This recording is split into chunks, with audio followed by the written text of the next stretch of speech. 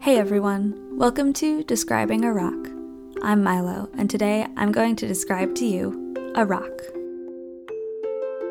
The rock I have today, I've never seen with my own eyes or touched with my own hands. It's a piece of petrified wood, which actually is a rock. It's a fossil. Petrified wood is formed when ancient trees are buried in such a way that they're protected from decomposition, from insects and oxygen. Instead, over millions of years, groundwater flows through the sediment around the wood and slowly replaces the wood with minerals in the water. The tree retains its texture, the patterns in the wood, all of its flaws. They're captured by the minerals that replace it. It's a work of art by nature, recreating one of its own in another medium. This piece of petrified wood was cut. It's a cross-section, so you can see all of the patterns of the wood, the layers, the way the tree grew. The cross-section is polished to a shine, smooth and comfortable to hold. The edges are textured like bark, because they were bark. But they aren't the color of bark. It's a light gray color, unusually uniform for wood, because it's no longer. This rock is about 4 inches the long way and 2 1/4 inches the short way. It's not quite an oval. It comes to a point at one end and has a jagged edge at the other end. One of the long sides bows out, and the other is concave very slightly in the middle. There are definite sections. At the very center, there's a small dot of a light tan color. Around it, there's a greenish, almost triangular shape. On either side of it, there's a tan burst. It reminds me of a gas cloud coming out of a nebula.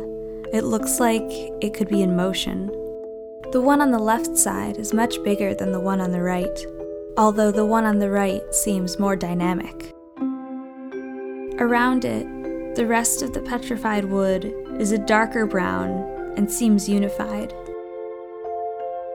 Throughout each of these sections, the color fluctuates dramatically in ripples.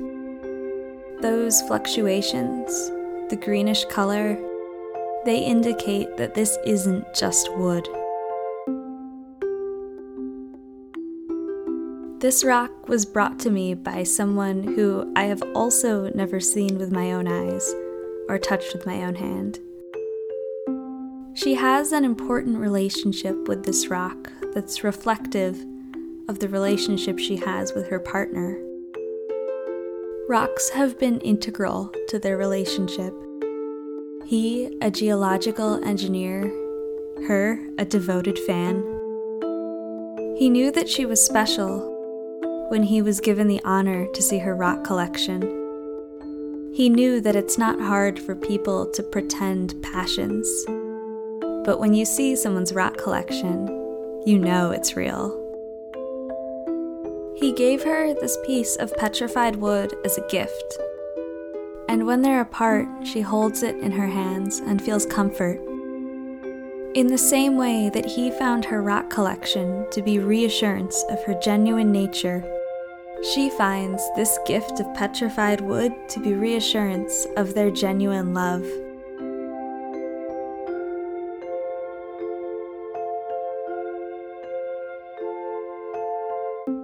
All rocks are ancient, reflective of past times that we'll never know. But petrified wood, like all fossils, show a clearer picture. They represent something personal.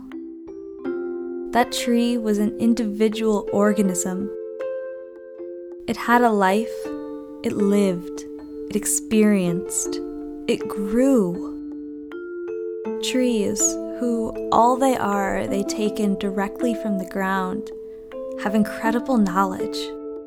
If I had the skill, I would be able to look at these markings and know the intimate details of this tree's life.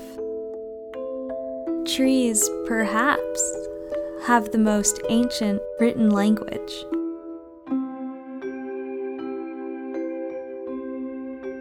Thanks for listening. This has been Describing a Rock. See you next time.